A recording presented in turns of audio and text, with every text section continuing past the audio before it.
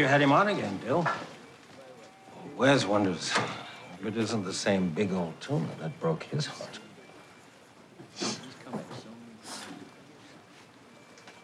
You've hooked him 5 times since New Year, right? 4. Why didn't you give him a name? Me and the boys were saying you should give him a name. I already gave him a name.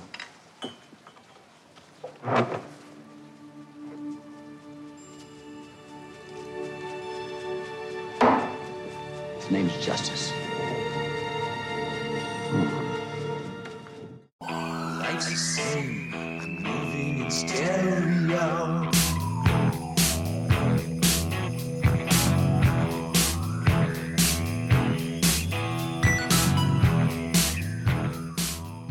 Catch the fish in your head. Do not kill the man. This week on the Pool Scene Podcast, WTF season continues. That's an understatement with this one. As we cover the worst movie of 2019. A movie that pulls reference from Moby Dick, Old Man in the Sea, The Rime of the Ancient Mariner, and Shakespeare's The Tempest. Got the 2 leads nominated for Worst Actor and Worst Actress.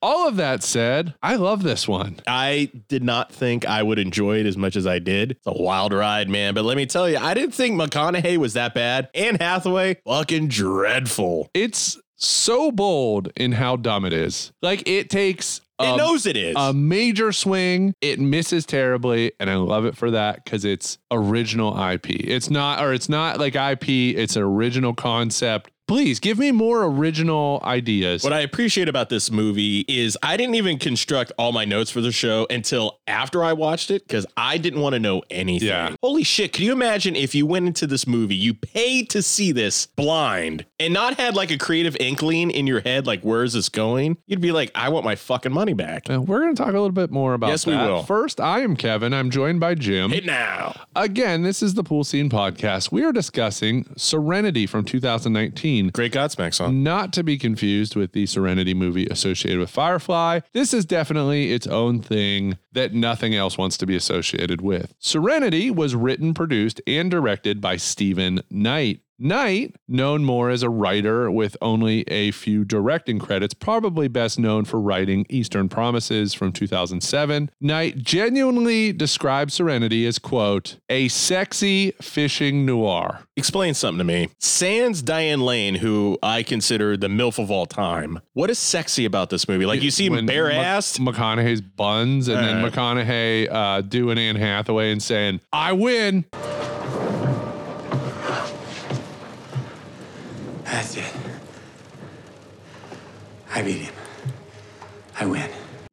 After he does it. That's the weirdest thing ever. He's like, he pulled out. He pulled out and he says, I win. Is that because he didn't finish inside her? He's like, I'm out. I win. I win. I don't know what Not that's again. About. Following poor test screenings, Averon Pictures pulled all promotion and advertising efforts. Release was also pushed back to the bad sign graveyard of movie releases the month of October. Jim, let us know how no advertising affected the budget box office, and let us know the news and number ones at time of release. From WUAB, Channel 43, where the news comes first.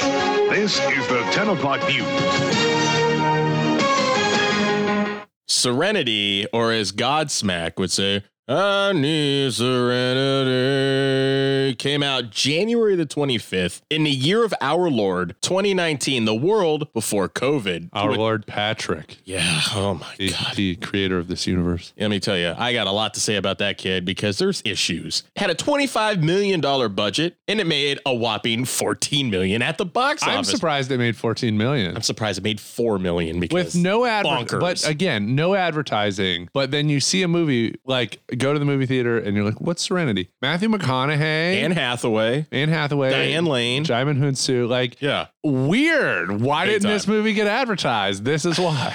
I have no idea. So since this movie was only 3 years ago, I'm going to throw it to a little video game news. GiantBomb.com, my favorite video game website, announced Outer Wilds as the video game of the year. I think it's in association with how weird and bonkers this movie is. Outer Wilds is also... Outer Wilds. Outer Wilds. I don't even know that. Great game. Has a lot to do with time and like an outer type world that you're controlling as like an overseer. And like Patrick. Like this. Kevin, Kevin, there's this big fish in this movie that Matthew McConaughey is trying to get. Matthew McConaughey that has 2 names, apparently. Do you happen to know what the largest fish ever caught was? Oh, I don't know. I have no idea. So the largest fish ever caught, according to IGFA records, not the grocery store, the largest fish ever caught was a great white shark that weighed an unbelievable 2,664 pounds. For our metric speaking friends out there, 1,208.389 kilograms caught off the coast of Sardinia, Australia. Metric speaking. Yes, metric speaking. Yes. I did see they caught a 65-pound goldfish, which was kind of cool. But see, I knew you were probably going to go, I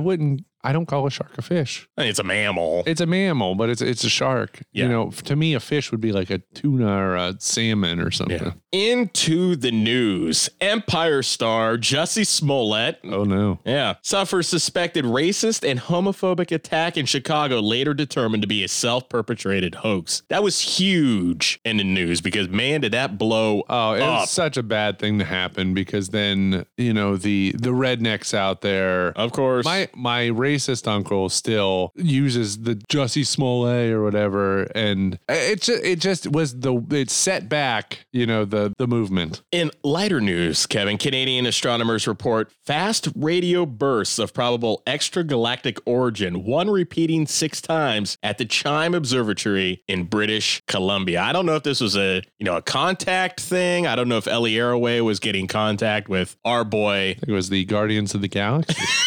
Which it wasn't H.R. Haddon? They've got the Guardians of the Galaxy have a Christmas special coming up in a couple of weeks. I saw that. Is it? Actually, I don't even think it's a couple of weeks. I think it's a couple of days. I think by the time this episode comes out, it might be out. Wait, is it just Dave Bautista and that other girl, or is it everybody? I think it's everybody. Okay, so I saw a clip. Supposedly, it's going to set the course. Like, it's almost required viewing. Like, you will need to see the Christmas special kind of to know, what the setting is for the third volume. One. Yep.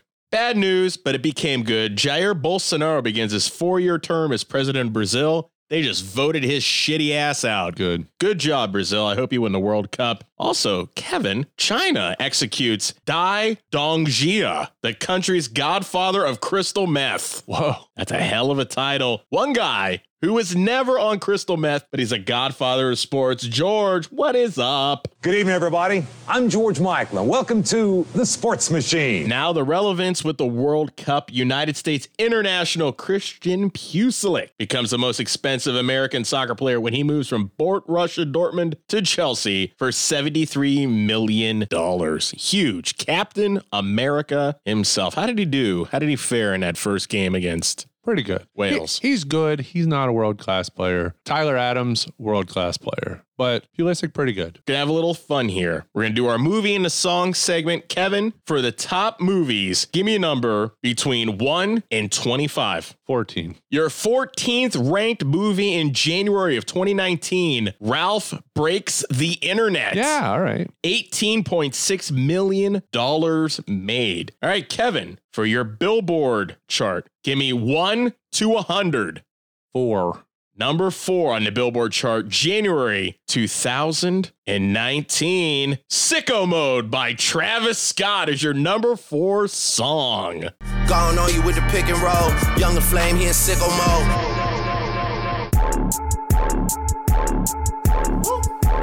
Made this here with all the ice on in the booth. At the gate outside, when they pull up, they give me loose. Let me tell you, back in the day, DJing this stuff, I stopped listening to it. It sounded like the same shit. Yeah. Over and over and over again. What was the number 1 song at that time? The number 1 song is Without Me by Halsey. Then Thank You Next, Ariana Grande. Bacon eggs. That's right. I'm so fucking thankful for my eggs. Bacon eggs. That's all that was going on. January 2019, the world before it ended. All right. Jim, that was interesting. I like to hear the recent news as well as the throwback news. Let's chum the waters and see if we can catch a plot.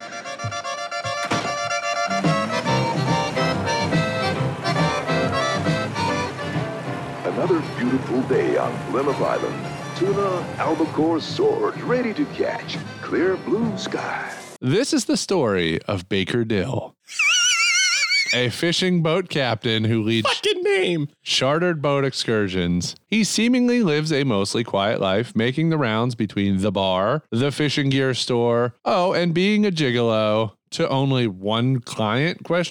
Yeah. All of this takes place on a tropical enclave called Plymouth Island. Baker is obsessed with catching an elusive fish, specifically a mammoth yellowfin tuna who he refers to as Justice, a fish named Justice. One day, Baker's ex-wife tracks him down on Plymouth Island, where we learn Baker Dill, not his real identity.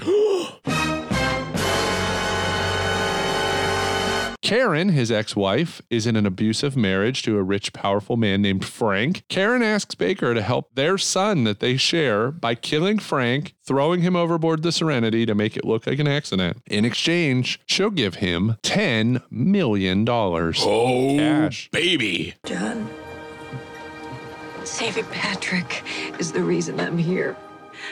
I'm hell now, John. This can be just business. You need money. Me and Patrick need a way out. My husband is joining me here the day after tomorrow. I told him that I would charter a boat for fishing tuna. I want you to take him out on your boat. Let him get drunk. Then drop him in the ocean for the sharks.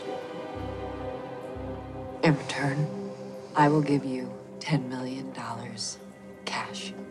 He struggles between his morals and his desire to help their son Patrick. And everyone else in town is like, Baker, you can't kill that guy. Just catch the fish. They all know. Don't kill the guy. It's a small town. Everybody knows everything. Exactly. Pretty straightforward so far, no? Oh, yeah, big time. Well, whoop, here it is.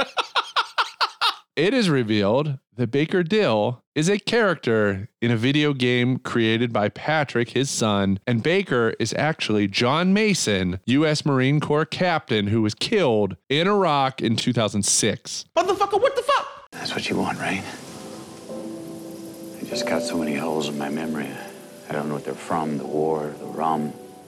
I mean, I don't even remember how the hell I got here. But I remember you. You were 3 years old. We went fishing.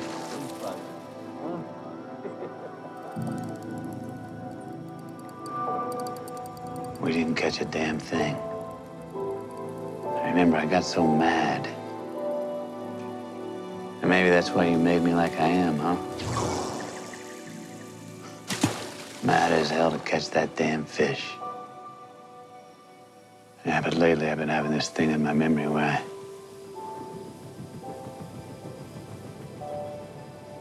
I see myself laying dead in the sand. Patrick based the character on a happy memory of when his dad took him fishing when he was only 3. Yeah. Patrick's mom is actually married to Frank in real life, same situation, and is abused. So all of this is based on Patrick's home life. Up until this point, the video game is a fishing game. All the non-playable characters encourage Baker to not murder Frank, but to catch the fish. They even try to sabotage Baker. Baker is in crisis, realizing the truths of his world, but now more than ever realizes what he needs to do for his son. Baker gets Justice on the hook, gives the pole to an injured, very drunk Frank, who gets pulled overboard to his death. In real life, Patrick kills Frank, the real Frank, by stabbing him in the chest with his dad's knife. Patrick is charged with murder, but released into his mom's custody, awaiting trial. He designs a new game where he reunites with his dad. Do not understand that, but we will not talk at all. about it. Let's move on to characters. Matthew McConaughey as John Mason / Baker Dill. A little premature logic, not about the film, but the making of the film. Why did anyone sign on? Why did anyone read this and be like, yes, sign me up for that? Why did you choose this role, and what do you want folks to know about this film? I'm always looking for originality. Right. And something unique, but also something that I want to see. If I've got 20 films to choose from in front of a theater, what's the first one I want to go see? Mm-hmm. So that's the scripts I've been choosing, and this is another one of those. This is the kind of movie. I remember Angel Heart, Mickey Rourke, Lisa Bonet. Oh, sure, yeah. He's playing a detective in his own life, trying to understand if he's real or if the world he is in is real. Right. This is similar. Body Heat. This did feel like Body Heat to me. Yeah, This it's did got feel that like double indemnity. Yes. And along the way, it's dangerous, it's sexy, it's fun, but it's again, I watch it and I have quite a few whoa in the middle of it, and then at the end when I finally get the big answer. McConaughey said about the script that he put together a great script. One I found thrilling. One that I said, oh, that's a film I want to see. He didn't understand it. I guarantee it. That I enjoyed reading over and over through pre-production and now. He was very upset that it flopped. Like, he literally was very angry that this movie didn't make any money. The writing was on the wall that this was going to flop. Anne Hathaway as Karen Zariakis. Oh. Hathaway was stoked to be offered the role because she sees herself as a girl next door, not the Hollywood blonde bombshell the character was supposed to be. Diane Lane as Constance. My boo. Uma Thurman originally cast in this role. Whoa, okay. Jason Clarke as Frank Zariakis. He went full force. It must have been his Al Pacino wardrobe that got him in the zone. Because he was very much in the zone in this one. Yeah. Diamond Hunsu as Duke, Jeremy Strong as Reed Miller, Gary Dowds as Samson, and which actor or actress gives a passable performance? Does any non-lead character steal scenes? I really liked Reed. I thought Reed was my favorite character. Same with me. The rules master. My name is Reed Miller from Fontaine, the boat and fishing tackle suppliers. I'm a technical representative and head of regional sales in the latitudes that include Plymouth. Yeah, I come in and talk to you. It's 2:30 in the morning. You're out at sea mostly. I keep missing you by a bigger margin every time. But with the storm keeping you ashore, I thought I'd take my opportunity. What I have in my hands may change your life and give you the one thing you've always wanted. That sounds great, Reed. Got kind of a big day tomorrow. Yes, Mr. Dill. I know all about your big day. And I think you should hear what I have to say. Jeremy Strong from Succession. And it's funny because the first time I saw this movie, I had not seen Succession yet. And then I watched Succession and I watched this again. That's like a different person. It's like initially he's almost very like programmed robotic. Yeah. He's there for one thing, to enforce the rules and ask, why are you changing the program? Let's give him a fish finder. But I like how near the end of the movie, he comes around almost more human than program, which is, I really enjoyed that. Yeah, I like that scene where they're sitting on the little sandbar. Oh, yeah. And is he there? Is he not really there? You know, that's kind of cool. And then when he basically is just like, fuck it. All right. Well, that's also mine. So let's move on. Jim, go ahead and give us your first best scene. Find out what made a splash. Okay. For me, sticking with Reed, it's when Reed reveals to Baker what is actually going on. Mr. Dill, if you have to kill me, then kill me. But I'm just playing my part in the game. What fucking game?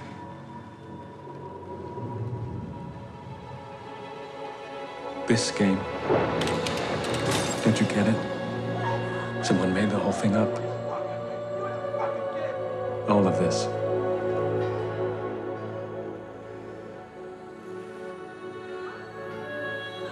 Plymouth Island is a game.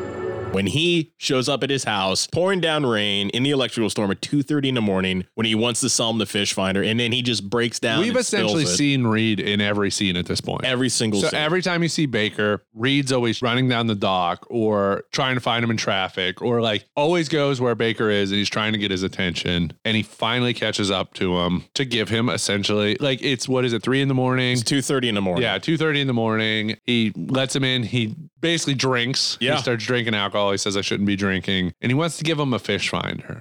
And that's when McConaughey, Baker's like, why do you want me to catch this fish so bad? Oh, yeah. He's like, I'll give it to you for free. He's like, but why? And he basically slips up, must have been the booze. And he tells him, you're living in a simulation, you know. Well, he slips says, I'm the rules. Yeah. And then he goes, well, these aren't the rules. Yeah. I have the opening scene. So Baker, he takes paying customers out on a fishing excursion that they paid $700 for.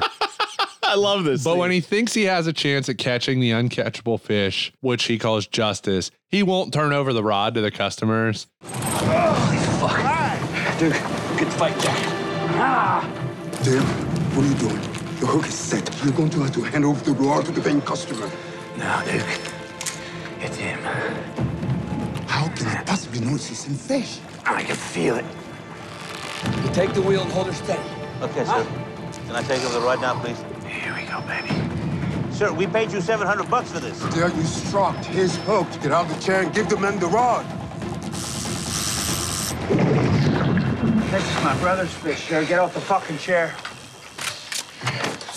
Get in the hall. Oh, man. Sit down and shut the fuck up, the both of you. Son of a bitch, we paid you 700 plus gas.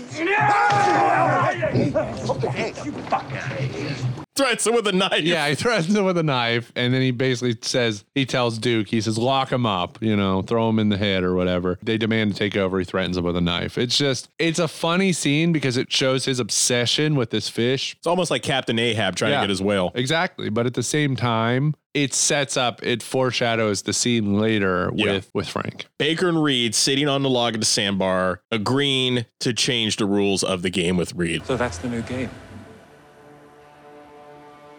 Your new compulsion.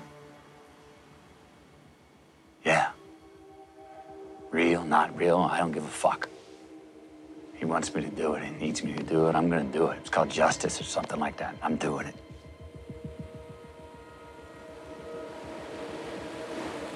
Well, if that's the new rule, I should help you. Fuck fish finders, right? Consuela told Lois, who told me, in spite of all the obstacles that have been thrown in her way, Karen has persuaded Zariakis to be on the boat at noon. If the game is to kill him, you don't have much time. Like you said, one scene he's there, the next scene he's not. You see his shoes go into the ocean. And it's basically Baker coming to grips with things even more and Reed accepting the fact that, all right, if you're going to change the rules of this game, let's just fucking go in 100%. We're going to kill him. Do it. Yeah. That's how it's going to be. The twist happens in this movie probably halfway through, 3/4 of the way through. So we still have a decent amount of movie left. And I love the whole unraveling of Baker Dill. Oh, yeah. Because he goes to the bar and he drinks a whole bottle smokes like a chimney. Yeah, they had stocked his boat with booze. He drank it all. And the bartender's like, this is more than you usually drink or whatever. He's like, I want more. Then he goes for a drive. And then out of nowhere, Constance's son Just pops running down up. an empty road. Yeah, basically spawns literally out of nowhere. He's like, I'm here to help you. And he's like, no. And then he drives back. He has the moment on sandbar. It's just Baker questioning. He's in crisis mode, questioning everything. I also like the fact, and correct me if I'm wrong, Kevin, because you know this, I only saw it the one time, where it's revealed to him why he's called Baker Dill. He had a classmate named Dylan Baker. Yeah, his favorite teacher was Dylan Baker. Actually is Patrick's principal. Oh, Dylan okay, Baker. okay. I have the night before taking Frank out for the second time. Before this gets any crazier, here's the deal. I will take him out tomorrow. He will drink. He will fall overboard. Sharks will get to eat. And I will get 10 million in cash. Afterwards, I will go somewhere. He will bring my son to me. And then we'll see what happens. But don't you bullshit me about love. I'm doing this for him, Patrick, my son, you and me. I'm not part of the deal. Okay. People don't change. Karen shows up on Baker's boat. Baker lays out his demands for agreeing to kill her husband, and then they have some of the sex, but it's like a really awkward sex scene. He sees the abuse scratches on her back, and I'm thinking while watching this, okay, he's gonna stop, be compassionate. No, it just seemed to fucking turn him on more. And he does the I win, I pulled out. But then, so while this is happening, Baker has finally convinced himself to go through with this, and he's gonna kill Frank. Meanwhile, Duke tries to sabotage it. He tries to take the decision out of Baker's hands. I made some arrangements. He won't be coming. What arrangements? What happened? Oh, no, it feels so good. I used my $2,000 to pay some Argentinian cannery guy to break his hand. You fucking what? There was fucking 6 of them against me.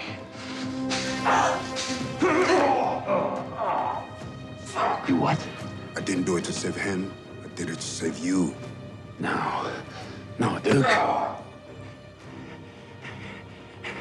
No, you didn't fucking do that. And he has like some fishermen try to kill Frank. Beat the shit out of him. They break his hand. They like beat him to a pulp. Karen actually thinks he's dead already. And then he responds. And then she like gets him full of booze and forces him out. Because he was done. He was like, I don't need to go. She has to call him daddy 50 times. So my last one is the whole amalgamation of the end of the movie. He goes through with it. You know, he kills Frank, and then you see everything between the virtual world start changing, and then you see his son in the real world go through with it to kill Frank. You don't see it happen, but you hear it. In the Pompano Beach area of Miami last night, police responding to a 911 call arrested a 13-year-old juvenile, Patrick Zariakis, on a charge of second-degree murder. The boy's stepfather, Frank Zariakis, a construction worker, was found with a single knife wound to the chest.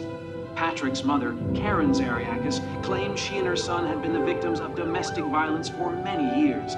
She claims Patrick acted in self-defense and to protect his mother during a drunken assault. And then that very last scene where you see his son run to the dock and grab his dad and just hug and embrace. Dude, that slightly choked me up a bit. I'm like, fuck. My wife cried. And I'm like, when she's seen this before and she cried, and I'm just like, I thought it was ridiculous. Like, not that it's not emotional, but it's just the movie is so bad. Oh, it's bad. Just, but it's it gets you at the end. Well, no pool, but essentially it is a pool because it is just a fake ocean. It's the Earth's pool. Yeah. So don't take any rum. Follow the rules. Your money isn't worth shit here.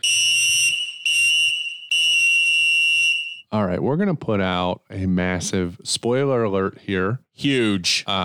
Jim will tell you how far we're going to skip forward if you don't want to hear this. Yes. We are going to do the best movie plot twists, which explains it. We're going to spoil a lot of movies. Big time. We may even spoil some movies for each other. We don't know. But we're going to talk about best plot twist. It's just all M. Night Shyamalan movies. So if you don't want to have these spoiled for you, just skip ahead and join us on the other side. Warning. Warning. Spoiler alert. Spoiler alert. You are about to be inundated with spoilers.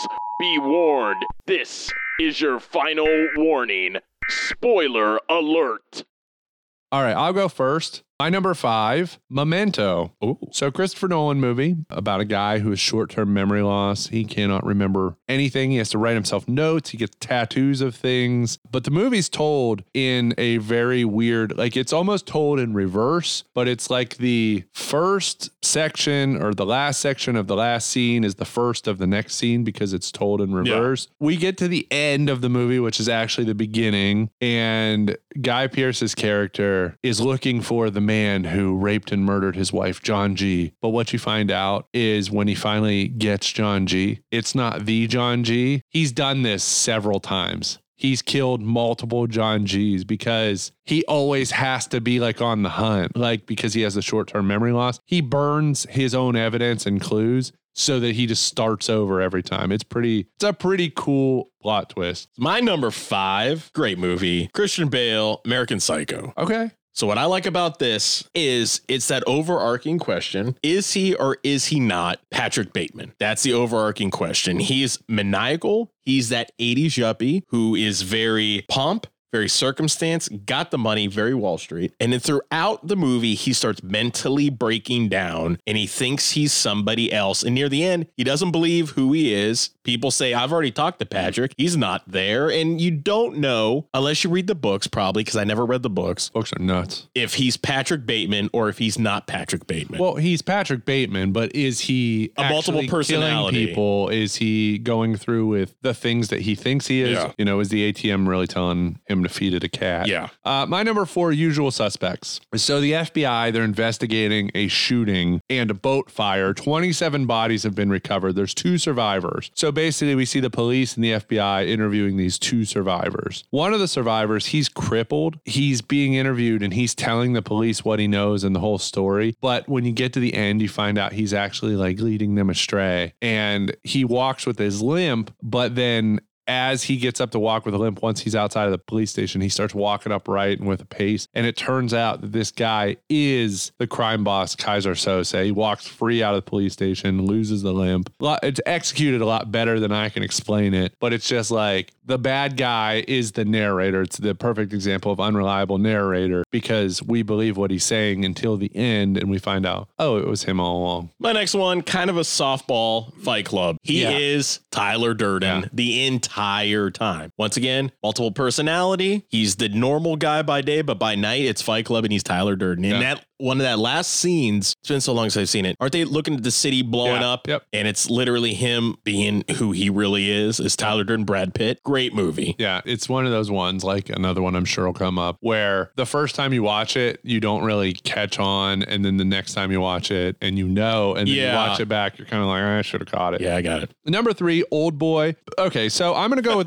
the Korean one from 2003. The American remake is a little bit different in some ways. Josh Brolin. Amazing movie. Both of them are good. So like this businessman, he's kidnapped. He missed his young daughter's birthday. I think she's 3 or 4. And he wakes up in a sealed room where like he's fed. He has a bathroom. It's basically like a hotel room, but he just can't get out. At one point, he tries to kill himself. He tries to get out, but he's basically imprisoned here. While he's imprisoned, he's framed for the murder of his wife. So once, if he ever gets out, he's a fugitive. But one day he's drugged and unexplainably released after 15 years. So he tracks down information to find out. Basically, he knows the food that he ate and he finds the restaurant that was supplying the food and gets information from them to find out this is like a private prison where you can pay to have someone kidnapped and imprisoned. Like if you pay, you can have your enemy like locked up. So he's been imprisoned and basically figures out the person who had him imprisoned is someone he went to high school with because he told people that this guy, he saw him having an incestuous relationship with his sister. Oh, fuck. So this other student like spread all these rumors. The sister ended up killing herself because she was embarrassed that she was having a relationship with her brother. It was this whole thing. So the guy's like, all right, I'm going to get revenge. I'm going to imprison you. I'm going to kill your wife. I'm going to, take you away from your daughter. So after he gets out and he's like on the trail and he's hunting down, he starts this relationship with this woman and he falls in love with her and they have sex and the whole thing. Well, the twist obviously is that the woman he falls in love with and is having sex with is his daughter. Oh, Jesus. And God. So the guy who imprisoned him kind of like drugged her and set the whole thing up so that they would meet, so that he finally, like, that's full circle revenge. He didn't want to just imprison him and take his life away. He wanted him to feel the same thing that he felt. So he could relate to being in love with your, having an incestuous relationship. So it's nuts. It's like, I mean, you kind of like, you don't ever say like, oh, I bet he's fucking his daughter. No. You never, you know what I mean? But like in the back of your mind, I think you know it. So crazy one. My next one, bit of a curveball. It's a song, Kevin. It's Whoa. Human by the Human League. Oh, wow. So here's a curveball. The lyrics of the song, I bet you a lot of you are all familiar with it. I'll play a little bit right now.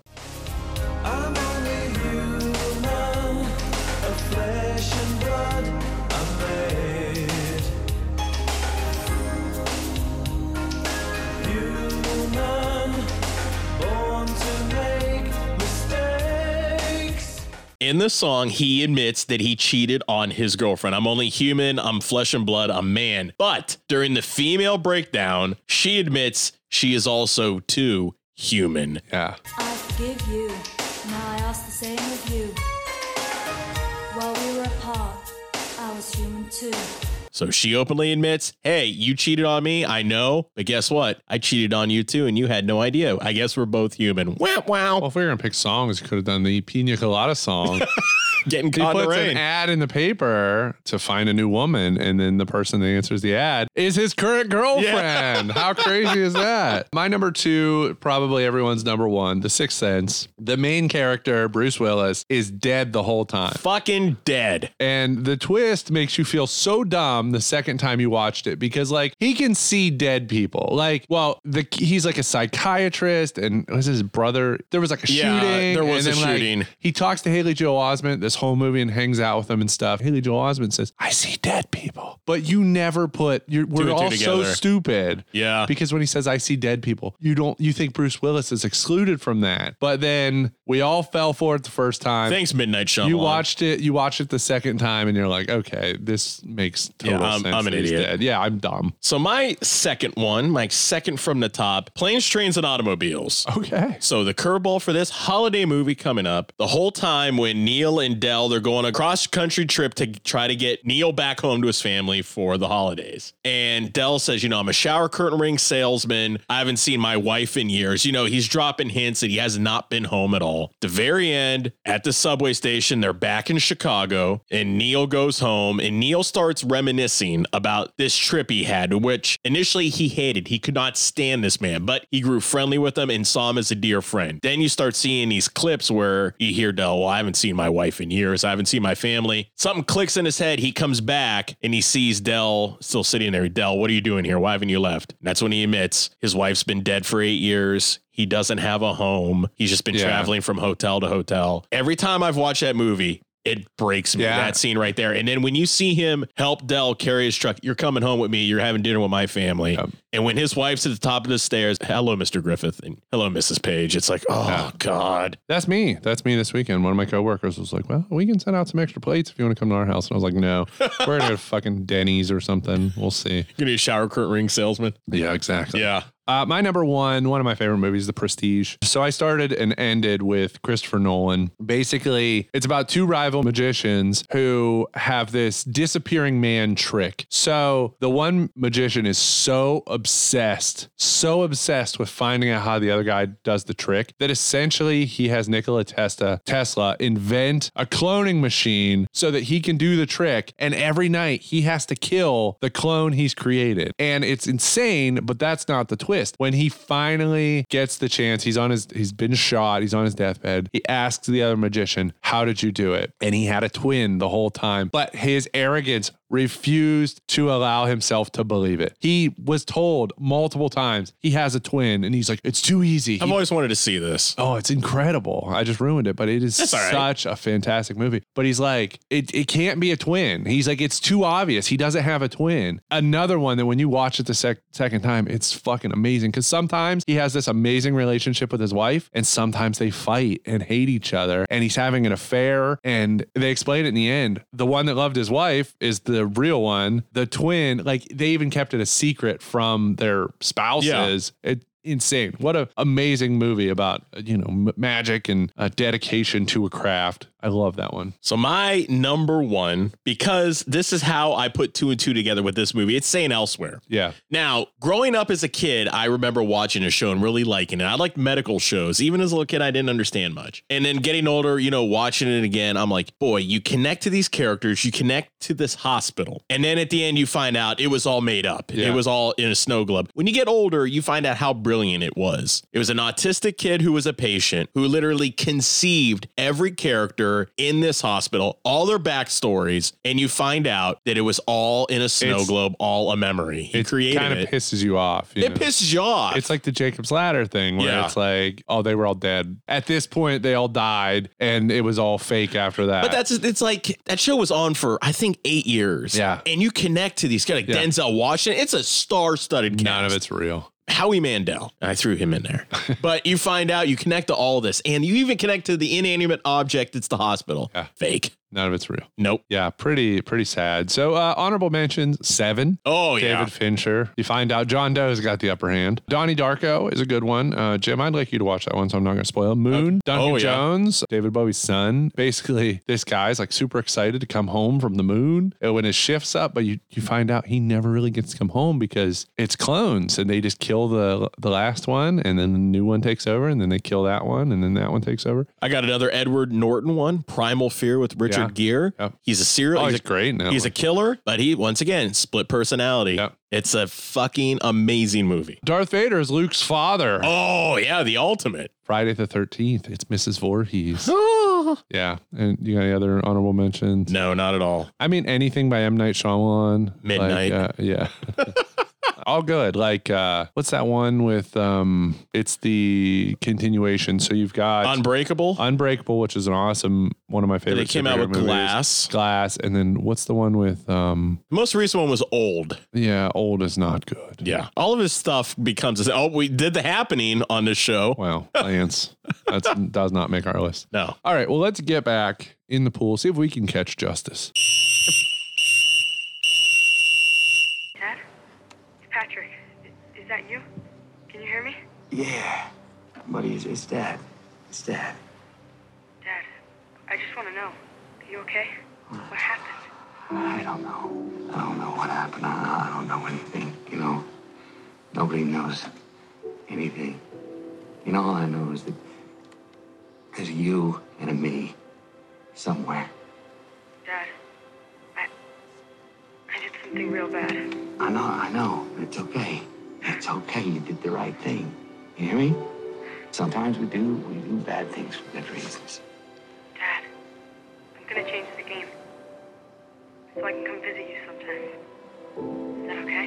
I'm here. All right, come see me. Come see me when we did the Serenity. Oh, we can go somewhere anywhere we want, huh? We'll go somewhere. Yeah. We'll go fishing. Okay. And I'll meet you at the boat.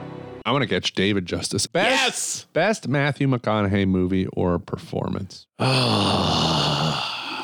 Let's see. Partiality, Magic Mike, but maybe Lincoln Lawyer. I've got Dallas Buyers Club. I've never seen it, so I don't know. Incredible. Talk about tearjerker. Incredible movie. His weight just, to me, is never been recovered. The same. He lost so much weight for that movie that I feel like he aged himself 10 years because he never recovered from being that Yet skinny. somehow Bale did it when he did The Machinist to Batman. Bale was like 110 pounds eating a can of tuna and an apple every day, and then somehow, and black coffee, and then somehow he got to be like 230 pounds for Batman. Yeah. He gained 120 pounds of muscle. It's ridiculous. Yeah, watch Dallas Buyers Club. Strongly recommend that one. He won the Oscar for it. But that's not my critical question. My critical question, do you think that the game in this movie is more Sims or Grand Theft Auto? Well, like, because the game is, I mean, all we see Patrick doing is like coding. So like your playable character would just be a fisherman. Yeah. Walking around this island, buying your fishing supplies and like fishing. It's almost more based like The Sims. Yeah. Because in Grand Theft Auto, nobody really knows who the hell you are. In The Sims, everybody knows who you are. And there's a set way to do things. So it's a little bit of The Sims, but it's like a fishing simulator until he gets the idea to kill his... And then it becomes GTA. Yeah, and then it's kind of like Grand Theft Auto. Yeah. Do not want him on my fishing boat. Mr. David McCall. Hey, you give me $10 million, get on my boat, get all the rum, I'll bring my buddy Jaimin Honshu, and I'll fucking kill you. It all could have been different, Mr. Walker.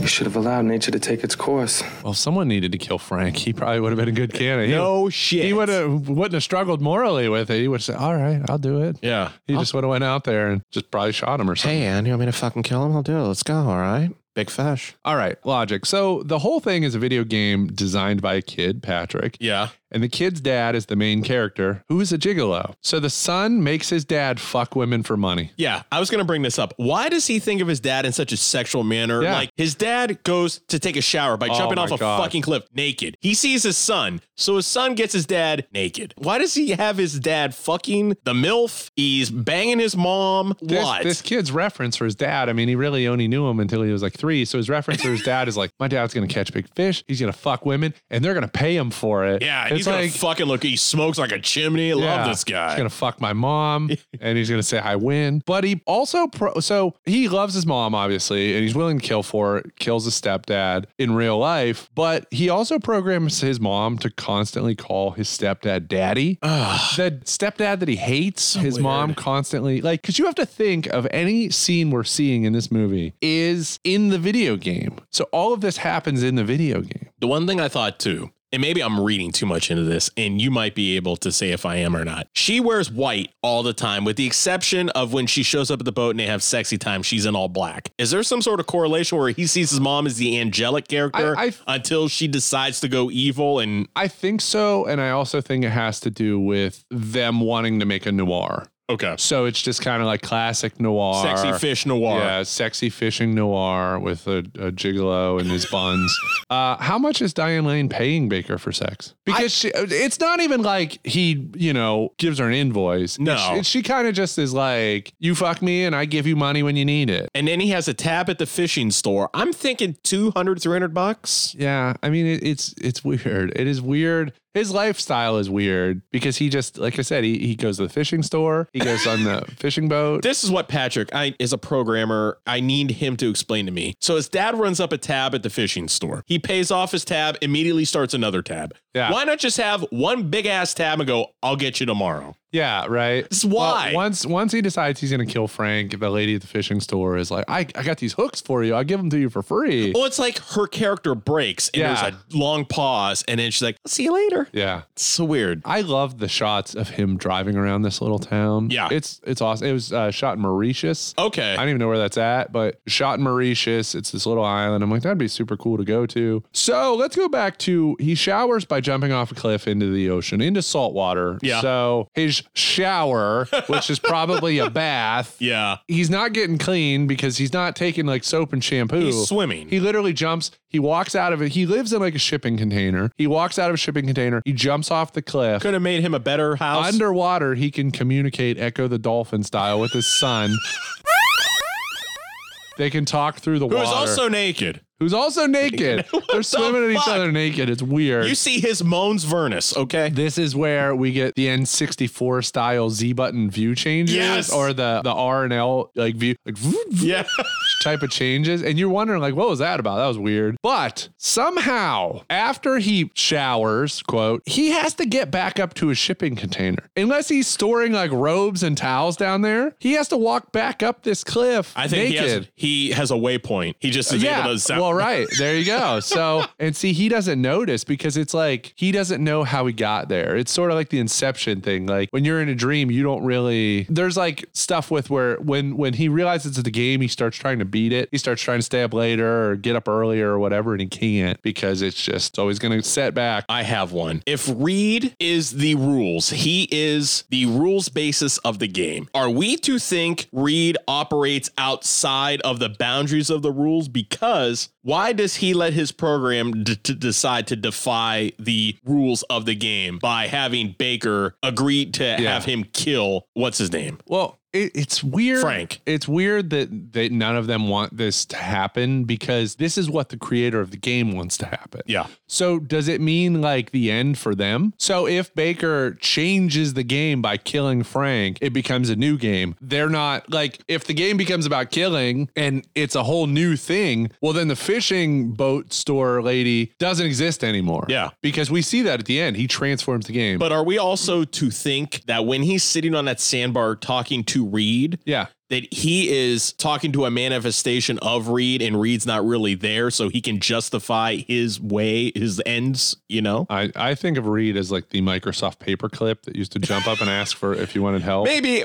I'm reading way too much into this and giving us way too much credit. I like the giant map that's just the ocean and a little dot of Plymouth on it. That's it. It's like he's never looked at this map. At all. It's on his fucking wall. He takes this map off the wall, he unrolls it on the table, and he looks, and the world is literally just Plymouth. Yeah. That's it. All right. I love it. Well, Baker seems to accept pretty easily that it's a video game. Yeah. Like he doesn't like put up too much of a fight. He's kind of just like, all right, that makes sense. I love the last ditch effort by the guy on the radio when he's like, come back, Baker Dill. All your friends want you to catch that fish. It's like so stupid. The one thing I don't get, and I feel we should have got it, that Baker has this crisis of confidence. Like, okay, if this isn't real, how about I go do this? Yeah. And I punch the fucking fishing store clerk. Right. Why not try doing how these about that old drunk in the bar? Yeah. And he sits in his spot and the bartender's like, you can't sit in his Is that spot. like his only thing of defiance is sitting on a fucking chair? It would have been cool.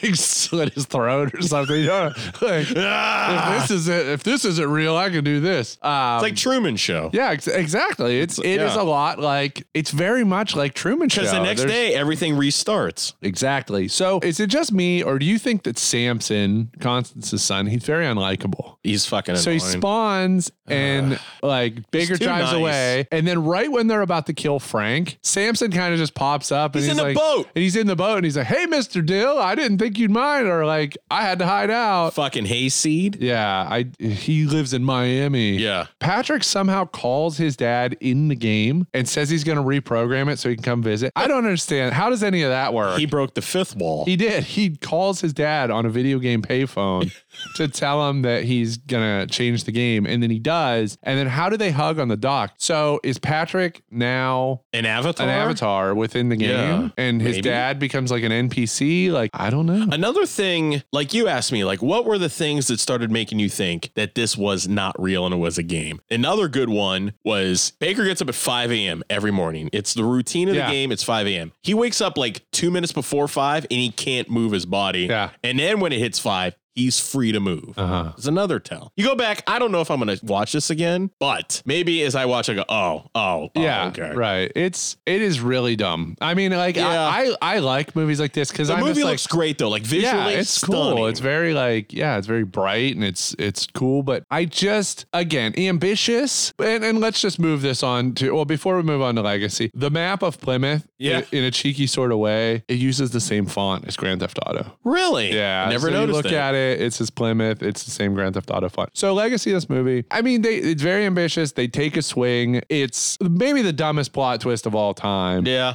You just like the plot twist in the sexy fishing noir is that it was a video game the whole time. I would like to go to a fishing village and go, what'd you guys, you like Serenity? Is it sexy enough for you? You should go to a fishing village and start asking the video game questions. Yeah. Like, where's the respawn point? Yeah, is this real? Do you got rum here? I'm going to go to Put-in Bay this year and I'm going to ask where the respawn point is. Waldemir. Ask where I can upgrade my weapons. Yeah, so not much of a legacy. I mean, to me, it's still It's 3 years old. So bonkers that McConaughey and Anne Hathaway both signed on to do this movie, and they both were nominated for Razzies. Yeah. I don't think McConaughey was bad in this movie. No, I mean, like, now Anne Hathaway, first off, she's not a blonde. She's better dark hair. I couldn't tell if she was fully committed to this role. There's a bunch of reunions in this movie. Like McConaughey and Anne Hathaway had been in a movie together. Jaimin Hunsu and McConaughey were in Amistad together. So there's like a bunch of reunions. And then again, you've got Frank. He just is like, fuck yeah. Jason Clarke. He's just like, he was in one of the Terminator movies. Yep. Yeah, he pops up in like this and that. But he's just like, well, hell, this movie's awesome. I'm going to give it my all. Like, At first, he reminds me of the bad guy from Too Fast, Too Furious. Yeah. Where he plays a Cuban guy who's clearly not he's Greek. Or Greek. Yeah. Zariakis. Whatever. Yeah, it's really bizarre. I mean, so I'm not much of a legacy. I'd like to watch this movie just because it is so weird and bonkers, but it's beautiful and it's bad, but it's bad in a good way. Just because this is WTF season does not mean you shouldn't watch these movies just for the fucking laughs and go, what is this? Yeah, how did this happen? Before we step away for plugs, just remember that you can't spell advertisements without semen between the tits. Pool Sceners, once again, thank you for listening to this episode of the show. And don't forget, as always, like, comment, subscribe, rate, and follow Apple, Spotify, and Podbean. You leave us a 5-star review and we read it on the air, we'll send you out a bit of a prize. Also, don't forget, check us out on Facebook, Instagram, and Twitch. If you guys are unsure how to get there, we have a one-stop shop now, and it's called Linktree, linktr.ee/Pool Scene Podcast. If you guys would like to contribute to the show in any way, help for future content, maybe even put it towards a cup of coffee for us, there is a link at the top of the Linktree that will send you to basically a tip jar. We love you guys, and thank you once again. And now, back to Kevin. Final lap guy, it's a beautiful day out on the ocean where you're watching, oh shit, race cars driving by. Yeah! The final lap!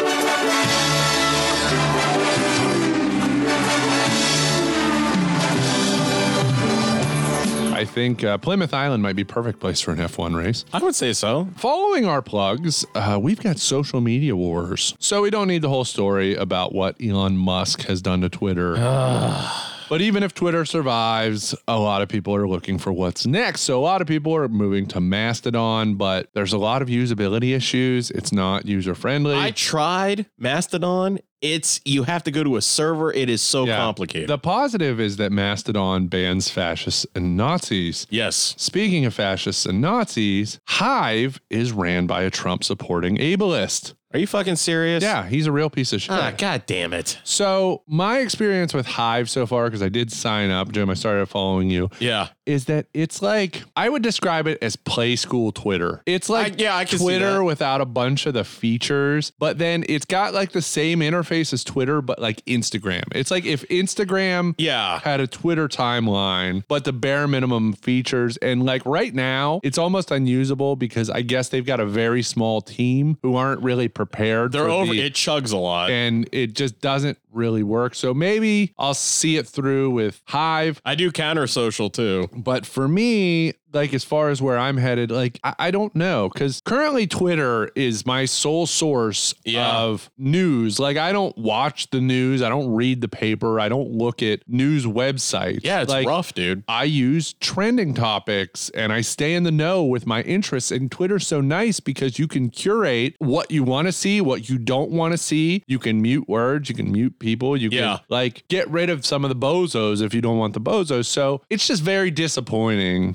That Twitter headed in this direction. We need Tom from MySpace. We do. Where are you, Tom? So just disappointing. I don't know yet what I'm going to do. I mean, like, there's always like...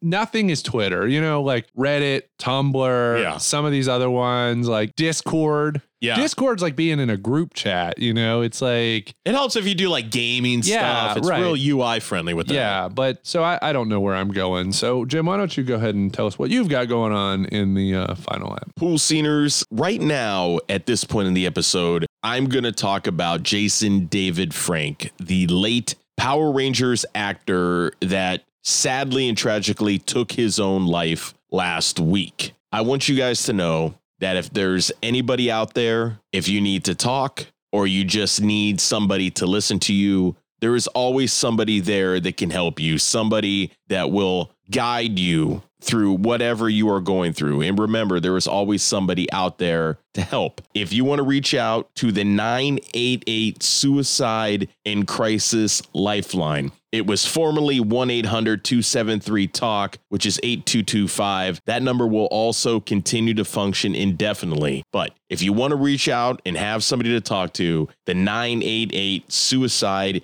and Crisis Lifeline will help you out tremendously. Always remember, there is somebody out there who is willing to listen and talk to you and help you with whatever you need. We love you guys. Just wanted to give you a heads up on what's coming next. Love you all. A sad note that happened this past week. Kevin and I don't know, Kevin, if you as much as I, but grew up watching the Power Rangers. And, you know, when Power Rangers came out, I was like 11, 12. So I was almost at the tipping point. Yeah. But, you know, watching Mighty Morphin Power Rangers and just being blown away by the Green Ranger. When the Green Ranger showed up, you're like, oh, this dude's outfit's cool. I remember that. Badass. The Green with Evil series, the 5-parter, and Tommy becomes one of the Power Rangers. And now I welcome our newest Ranger. Now that you are a true Power Ranger, Tommy, you must follow 3 basic rules or lose the protection of the power. First, never use your power for personal gain. Second, never escalate a battle unless Rita forces you. And finally, keep your identity secret. No one may know you are a Power Ranger. Count on me, Zordon. 100%. Here, I made you a communicator. Wow, thanks, man. You're one of us now. Welcome aboard. A new chapter has begun, Rangers. Let the power protect you. Jason David Frank, the guy who did play Tommy the Green Ranger, Tommy the Red Zero Power Ranger, Tommy the Red Turbo Ranger. He was also the White Ranger, and he was also the Black Dino Thunder Ranger. Committed suicide at the age of 49. It's sad, and I can't stress enough, you know, if you're having hard times out there, reach out. If there's something bothering you, reach out. Somebody out there will listen. Somebody loves you. Just remember, there are ways out. But I do have a funny Jason David Frank story. Kevin knows this. Yeah. So we went to the the Arnold Classic we've talked about in Columbus, the Bodybuilding Expo. I believe this was in 2006. So we're going, we're meeting Dana White from the UFC. We're seeing all these UFC fighters and there's wrestlers walking around. Then I see this booth and it's an MMA brand because everybody back then, it was Tap Out, Affliction. Those were your two big ones. And I see this one that says Jesus didn't tap. And I look at Kevin, I'm like, what the hell? Really? Jesus didn't tap? Okay. I look, I'm like, Kevin, is that Tommy the Green Ranger? And he's like, yeah, that fucking is Tommy. I'm like, I feel like I should go over there and say something. Kevin kind of gives me a little bit of a push. I go over there and I go, hey man, what's up? How you doing?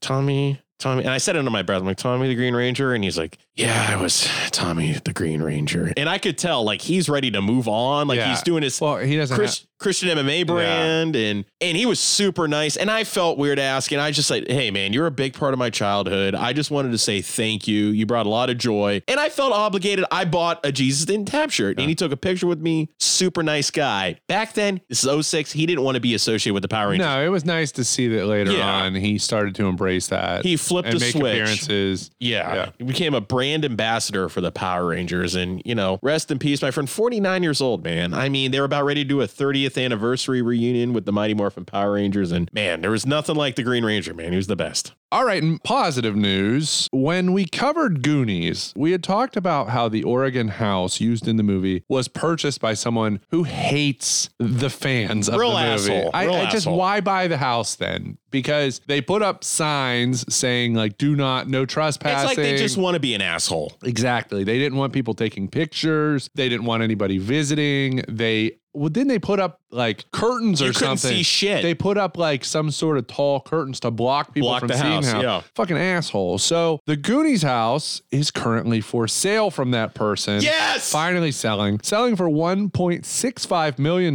Eat a dick. It sounds like all of the current prospective buyers all have an interest to make it, I think, sort of like the Christmas Story house. Like a Goonies tribute house. Where, man, I don't know if they're going to live in it or not, but yes, a place you like. That's cool. They're fine with people coming. Like, you have the statue with the dick taped upside down. Wanting to look around, wanting to take pictures, wanting to visit. And I would imagine with Goonies 2 coming that more people will want to make that trek. I would hope that would end up being like Mikey's house, like, him and his wife. Yeah. So, and then that's a thing too with it being sold right now. I wonder if somebody's going to jump on and saying like, hey, production, you're welcome to. You know what's amazing? These people that currently own the house did not want this to be known as the Goonies house, but they sure as hell took that Goonies house fucking money. Yeah, right. Assholes. I wonder if that was the point. Like, I wonder if they knew they could flip it at some point or because why would you buy something like that then? Yeah. Like, I'm not going to buy like, I don't know,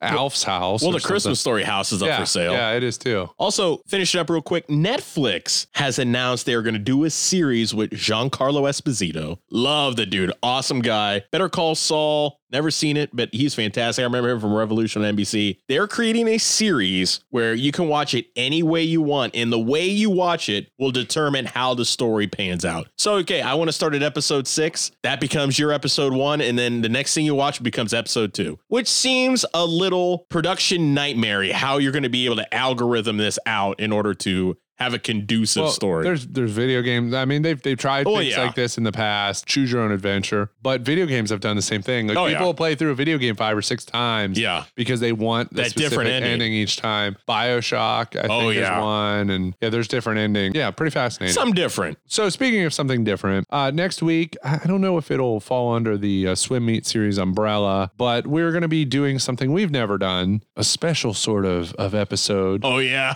We're entering the month of December. Oh, yes. We're getting not necessarily excited for Christmas, but getting in the going with the flow of Christmas. Yes. And we're going to be going with the flow of alcohol down our gullets. So yeah, you're going to have to stick around, see what that is next week. And until then, Silencia.